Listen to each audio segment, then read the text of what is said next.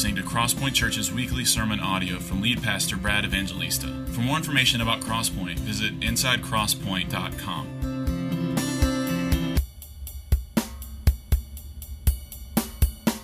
All right, let's get to it. Mark chapter 8 is where we find ourselves in our journey through the Gospel of Mark, and so I'd love for you to get your copy of God's Word and open it to Mark chapter 8, and we're going to read just a few verses today, 22 through 26. And if you don't have a Bible, I'd love for you to use the one that's in the chair, in the rack underneath in front of you. There's a couple racks every other chair. 2.5, 3 years ago, when we were moving into this building and outfitting this place and spending a lot of money, Reynold and I put our heads together, and we were so proud of ourselves because we saved a couple $100 on going with racks in every other chair, which, not to minimize a couple $100, but in comparison to what we spent to refit this place, it was chump change. And now we kick ourselves because we could have had racks underneath every chair, but now there's a rack underneath every other chair. And so you might have to go to the right or left, but if you don't have a Bible, I'd love for you to use that Bible. And if you don't own a Bible, we'd love for you to keep that Bible as your own. Maybe you're a young soldier that was invited to church today, or maybe you're just investigating Christianity and you're here today with a friend. Let that Bible be our gift to you. And by the way, if you're not very used to finding scriptures, we're going to be in the Gospel of Mark, which is the second book of the New Testament. And that is on that Bible. It's on page 844.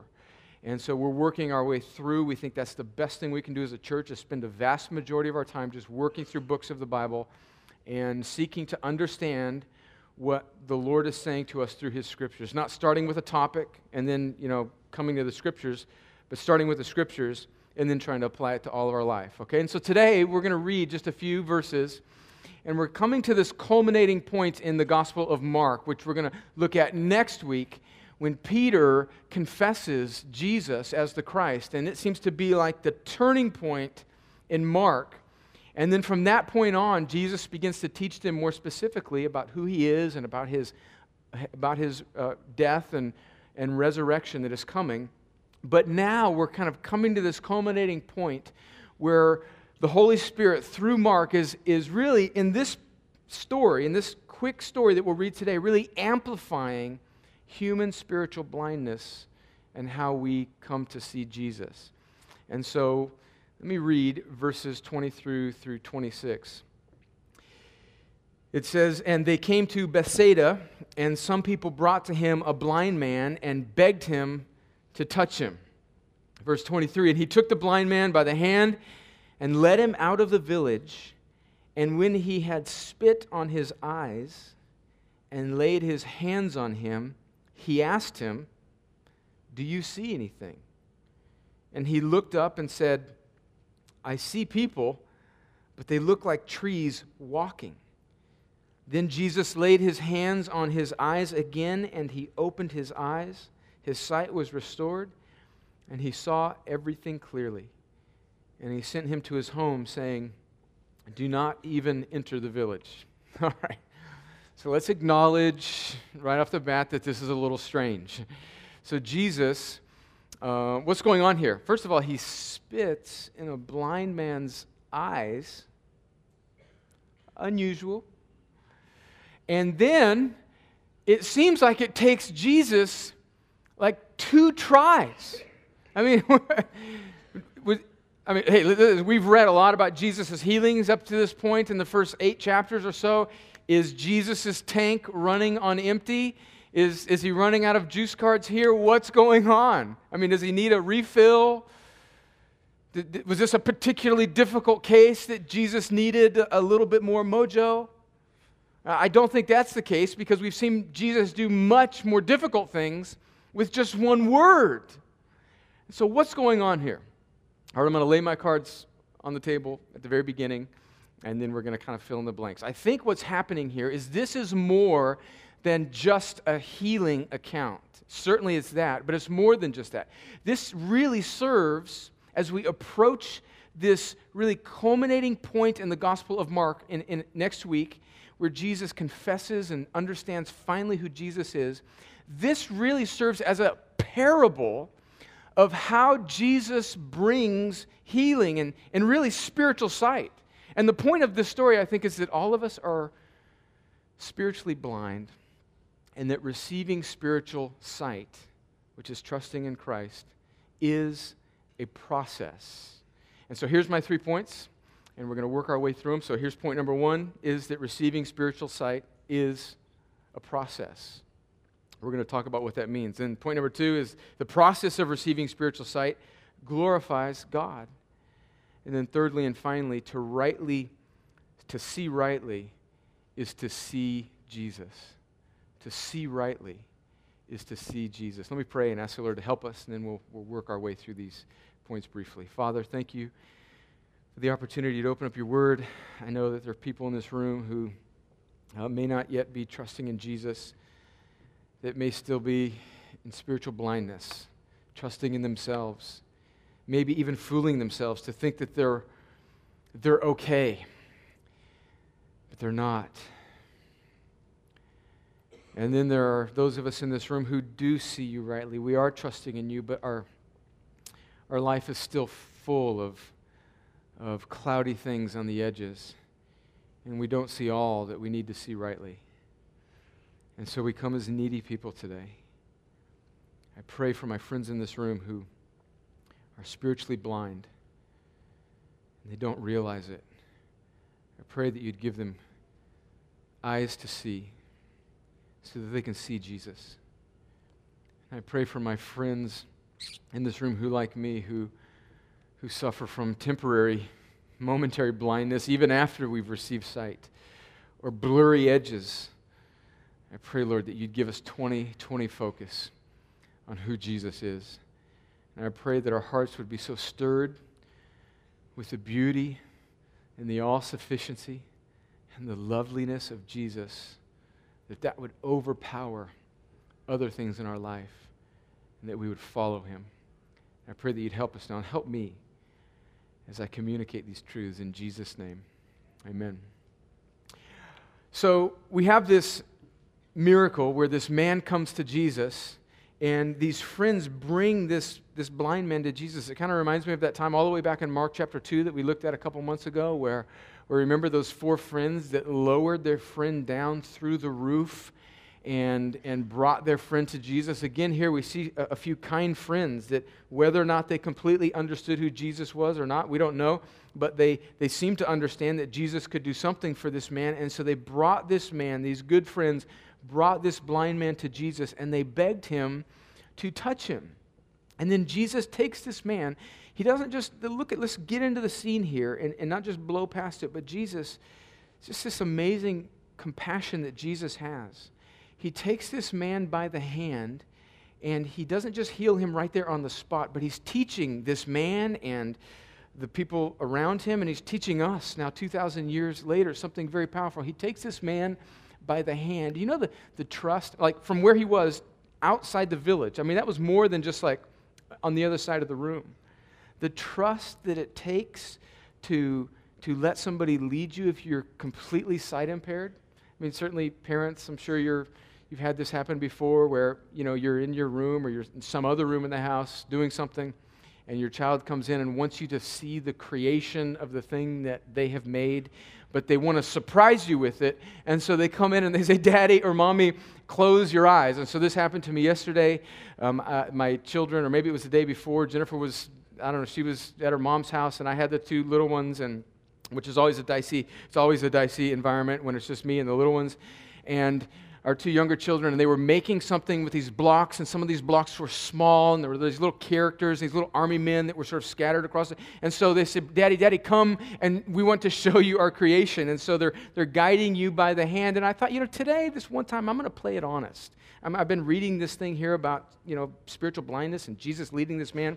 And instead of kind of keeping my eyes sort of open so that I don't bump into a door, I'm actually going to let my 5-year-old Abraham lead me while my eyes are completely closed out of my room into the living room to see his little creation of blocks. Well, that's the last time that I think I'll ever do that.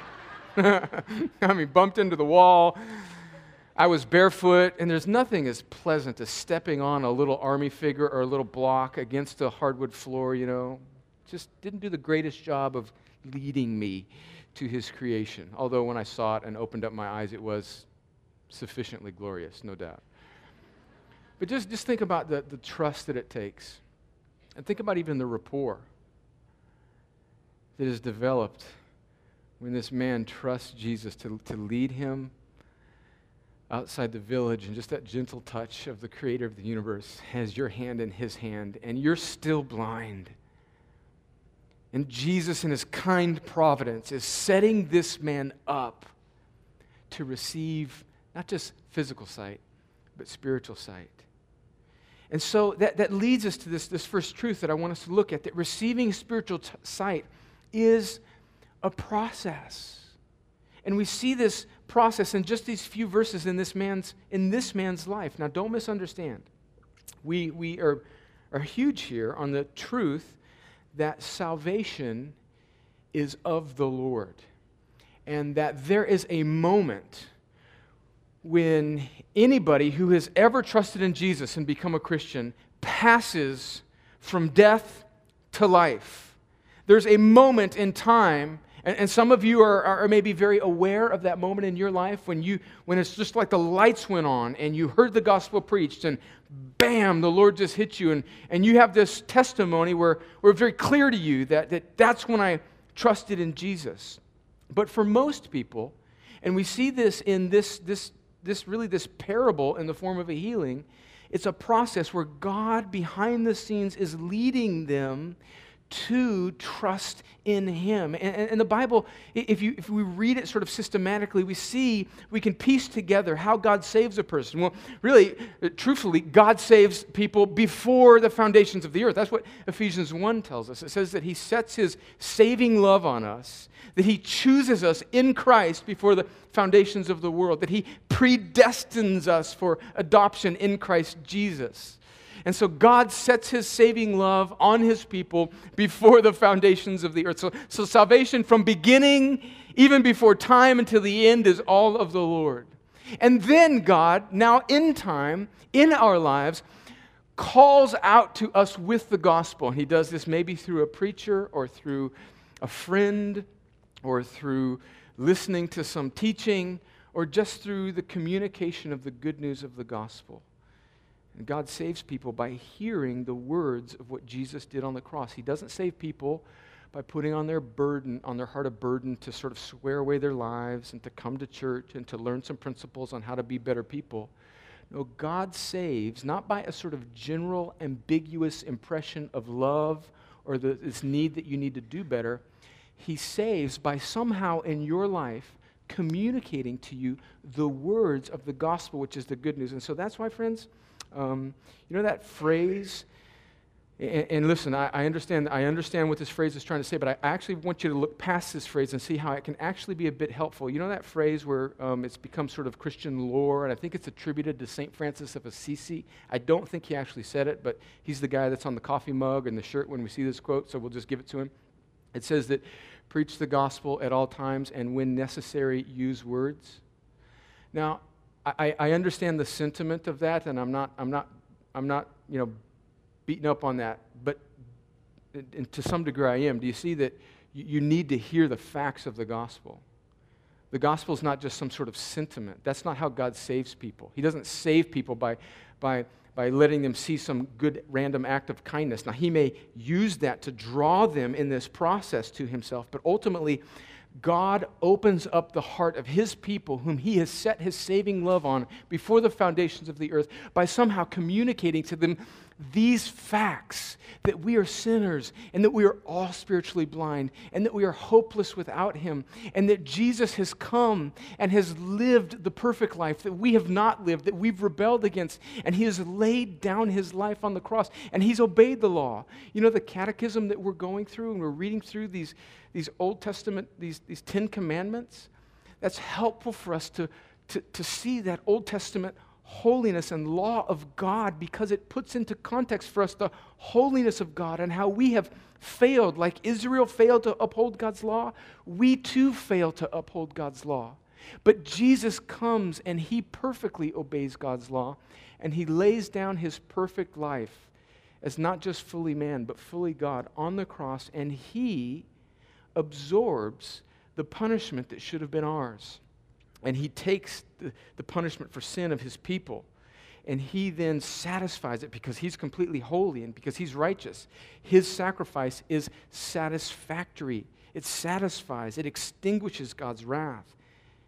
And he dies, but he doesn't stay dead because he's God. He rises again in victory over sin and death and all of its consequences, and is now at the right hand of God as the second person of the Trinity, calling all of us everywhere to turn and trust in him. And so somewhere along the line, when God saves a person, he brings that news of the gospel to their heart. And that news of how we are fallen and we can't get up, but Jesus has obeyed where we disobeyed and has taken our punishment. If we will turn from trusting in ourselves and trust in Jesus, that is the gospel, and that's what we need to actually hear to become Christians. And God in his kindness causes this somehow to hit our hearts by his Holy Spirit. And then what happens in a moment when God saves a person, that gospel hits their heart, and all of a sudden they receive life. They're made alive, as Ephesians 2 says. They go from death to life, from rebellion to trusting in Jesus, from having no faith to having trust in Jesus, to life, from no breath to breath. And that the Bible calls being born again, to be regenerated. And that happens in a moment. Like there's a birth certificate somewhere in a file in my house that says I was born at 6:25 a.m.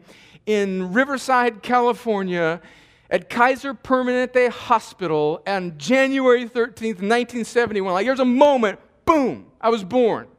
And likewise, for everybody that has ever become a Christian, there is a moment when they are born again. And in that moment, we now have life. And with that life comes faith, because now we're alive and God has given us faith where we can trust in Jesus finally and we can turn from our sin. That's called conversion. That happens, boom, right then, conversion, right then as we are born again.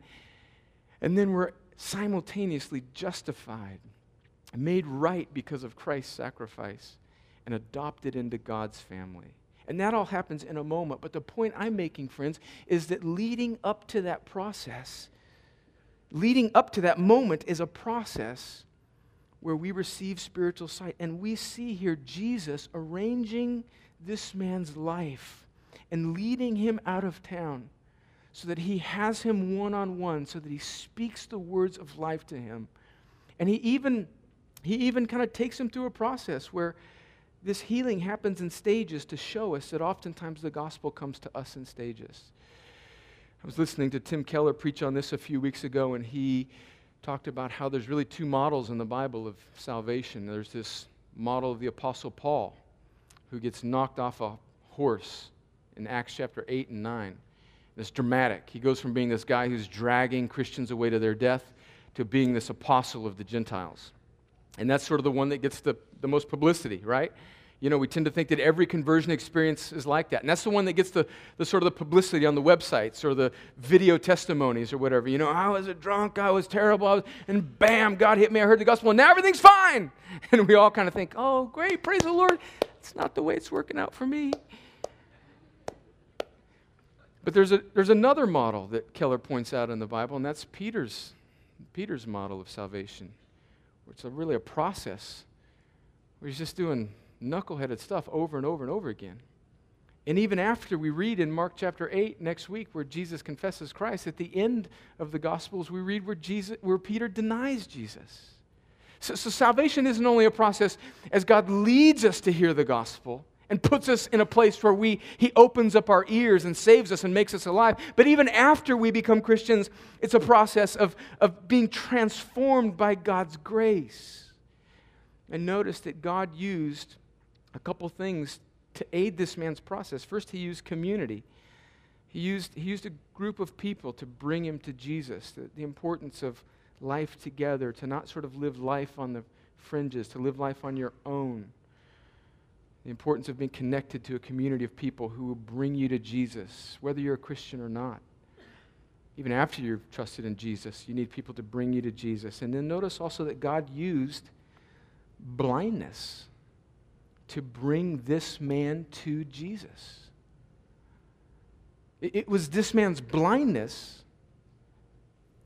that was the cause of his friends to bring this man to Jesus. And his deeper need was not just to have physical sight, but to have spiritual sight. Don't miss that. Look, we are pampered Americans. Like, we throw our hands up at every trial, every obstacle, every roadblock, every difficulty, every sickness. And we throw our hands up and we say, God, where are you? When God may be using that very thing to wean us from this world and woo Him to Himself. We curse the trial or the disease when that may be the very thing that God is using to bring us to Him. That doesn't mean that we should be spiritual masochists and want pain. But friends, know that far more important than comfort in these 70 or 80 or 90 years or perfect health or perfect finances or perfect whatever is the kindness of God to use that trial to bring you so that you will let go of this world and grab onto Him for eternity, friends. And when we see that rightly, we can kiss the trial rather than curse it because it woos us from this world and it weans us to Jesus. This past week I was reading this old Puritan paperback by this Puritan named Thomas Brooks, who happened to be Spurgeon's favorite Puritan. Spurgeon was in the mid-1800s. Missed the Puritan age, but he liked this old guy named Brooks, who was an English pastor in the 1600s. Listen to Tommy B. on this one. This is so good.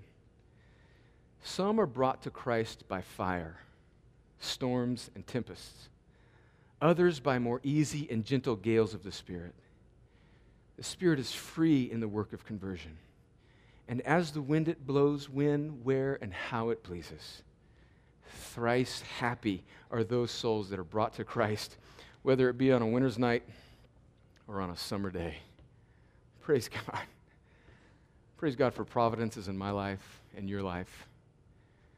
Praise God for the blindness of this man, because it brought him to Jesus, so that he could see not just for the remaining 40 years of his life, but forever. And receiving spiritual sight is a process. Secondly, quickly, the process of receiving sight glorifies God. So look at this process. Verse 23. It says, He took the man by the hand, led him out of the village, and when he spit on his eyes, quite honestly, I'm not sure what's going on there.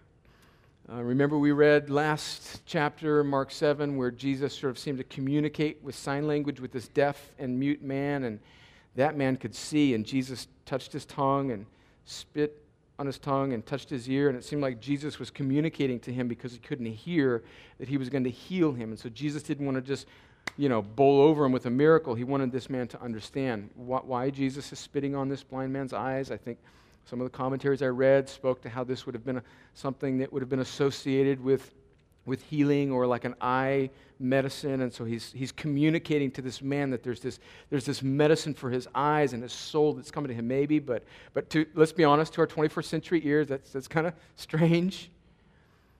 And then Jesus, unlike any other miracle, touches him, and instead of just saying to him, "You're healed," he spit on his eyes, laid his hands on him, and then he asks him, "Do you see anything?" And then in verse 24, he looks up and he says, "I see people, but they look like trees walking." Now, I love this because this guy is honest. He's honest. Like, I'm sure he's probably heard about Jesus' healing power, at least on the short journey that his friends drug him to Jesus. Maybe he was completely oblivious to who Jesus was, but certainly on the short trip that his friends said, "Hey, there's this healer in town. We've been hearing he's been doing all these things." I mean, the past 8 chapters have been full of Jesus healing all these people across the countryside everywhere. And so at least in that short journey, if he didn't know about Jesus before that, they at least sort of, queued him up like, this guy's, he's got it, man. This could be your chance. And so he's coming with some sort of faith to some degree or expectation that Jesus is going to do something. And then Jesus touches him and it doesn't quite happen for him. Spits in his eyes. "Do you see anything?" Yeah, but everybody looks like trees walking. I find great comfort in the fact that this guy was honest. Like, there's so much pressure and Christian circles to act like everything is okay all the time. I can remember as an 18-year-old freshman in college, I had just become a Christian before I went to college, like 3 months before. I'd spent most of my high school years in hidden rebellion against God, faking the world into thinking that I was some good kid, rebelling against God. I turn and trust in the gospel. I then go across the country to this college, and I find myself in this church of really good, earnest people. And it wasn't because of anything they did. It was because of my own sin and my own lack of spiritual honesty. I sort of clicked into acting like I had it all together, right? And there's just this pressure, it seems like, in church circles to act like you know what everybody's talking about. I had been a Christian for 6 minutes, and I'm acting like I grew up and I know everything. What is that? What's that in us? There's this spiritual honesty that this man has, that he's seeing him. Before we can see Jesus rightly, he's seeing himself rightly. There's that 12-step program that I think all of us are familiar with, and I think there's pros and cons to that. But one thing I do appreciate about Alcoholics Anonymous or whatever 12-step program is that the first step is admitting that you have a problem. I'm sure we're all familiar with people that maybe have some alcohol problem or drug problem or addiction. And it just seems like they can't admit that like they have the problem. This man was honest, and even after Jesus, even as he's in this process of being healed, he is honest. And in that process, God gets glory. I want to fast forward everything. I want my sanctification to fast forward. I want my Bible knowledge to fast forward.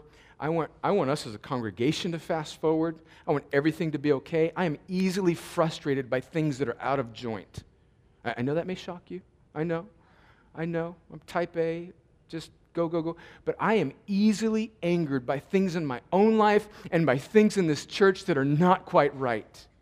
And why is that? Because I don't see rightly all the time. I see life sometimes as men like trees walking. I see blurry things. I don't see how God can get glory in this process. And as He's weaning me from this world and wooing me to Himself, even after I become a Christian, what's happening is an onlooking world that's looking at me and looking at you and looking at Christians, sees people going through this process that isn't warp speed, isn't hyperspace, like you went from this train wreck to all of a sudden being this trophy of grace, but you go through this process of having your affections and your sight turn to trust in Jesus, and there's this process that then becomes a display to an onlooking world where you are walking away from broken things to Jesus, and it gives time for people to look at it and see this person is being weaned from this world and wooed to Jesus.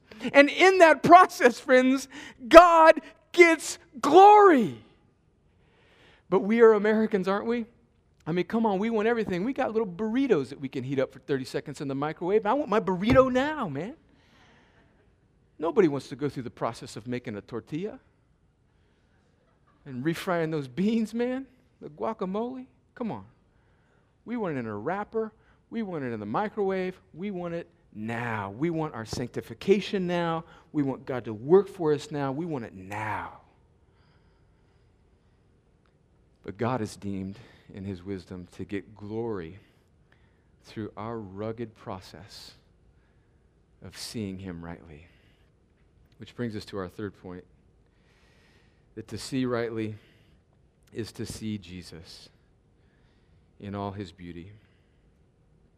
I don't want you to think today that this is just a message about how you need to square yourself away and you need to see rightly and you need to turn. We can get so kind of caught up in the steps of what it means to come to Jesus. Okay, there's conversion and then justification, all these things. No, I think that the point here that the Holy Spirit is communicating through Mark is that ultimately spiritual sight is not to live better or to be a moral person or to just sort of change your own life, but it's to see Jesus rightly and to gaze upon the beauty of the Lord as we read at the very beginning. There's this old Puritan pastor, another Puritan, his name is Thomas Chalmers. He was a Scottish guy. I don't have his quote up on the screen, but he wrote this sermon a couple hundred years ago called The Expulsive Power of a New Affection.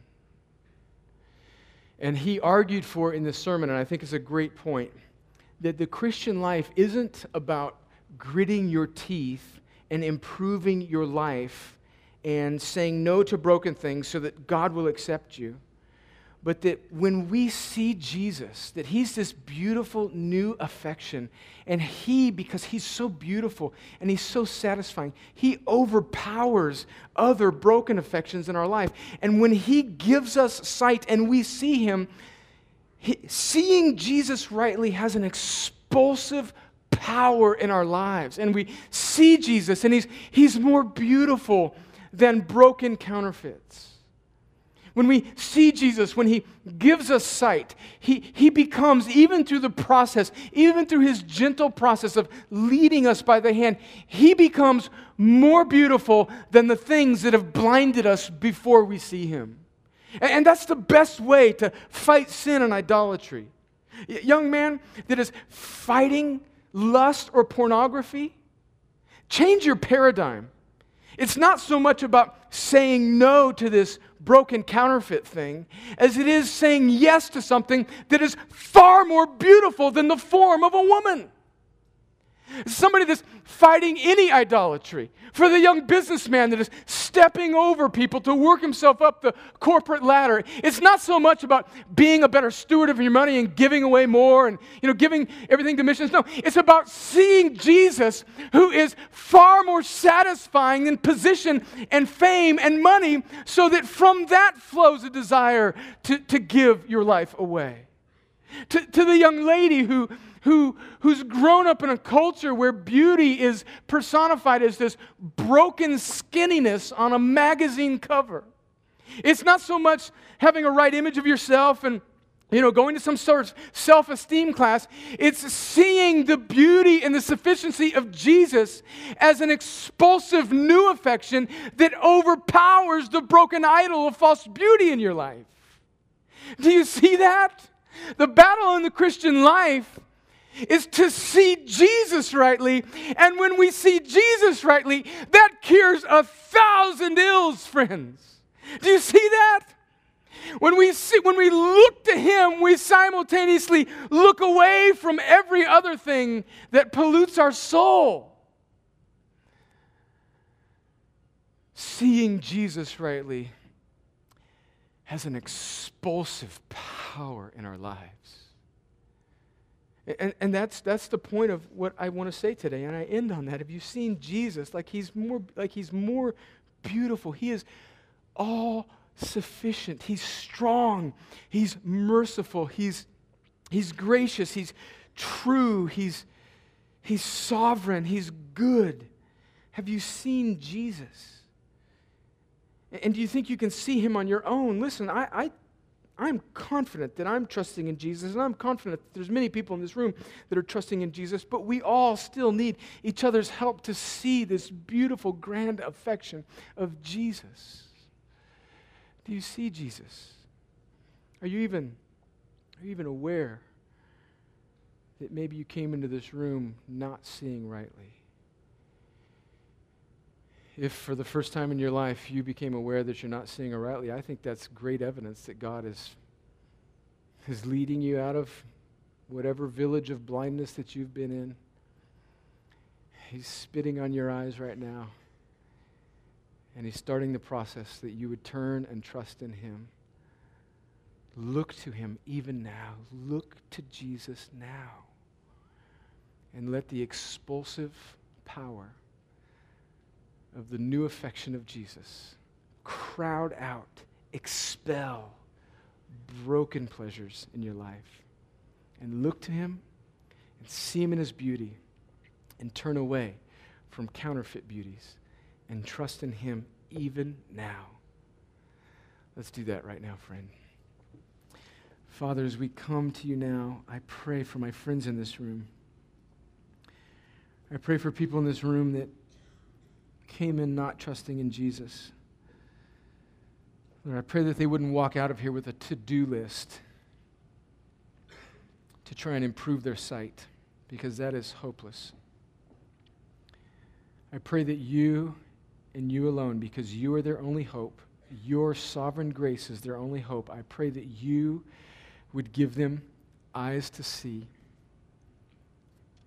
Lord, up to this point, you have been doing 1,000 things behind the scenes of their life, leading them, taking them by the hand, maybe even introducing trial and trouble in their life to bring them to a place where finally they will let go of this world and cling to you. Lord, you've been doing all of that process to bring them to this one moment where you give them sight. Lord, would you do that? And would they see Jesus? And would they turn and trust in him? And Father, for my friends in this room that have already trusted in Jesus, we're still in this process of sanctification, of growing more and more like Jesus, of seeing him ever more clearly. And we need to be reminded that Jesus is altogether lovely and beautiful and sufficient. And that he is the great, new, glorious, beautiful affection that crowds out all others in our lives. Lord, would you give us that? Would you reorient our eyes on Jesus? And would we see him in all his beauty? And Lord, I pray that you'd do this for the glory of your name and for the good of your people. Pray it in Jesus' name. Amen. Well, friends, let's all stand together, and the worship team is going to lead us.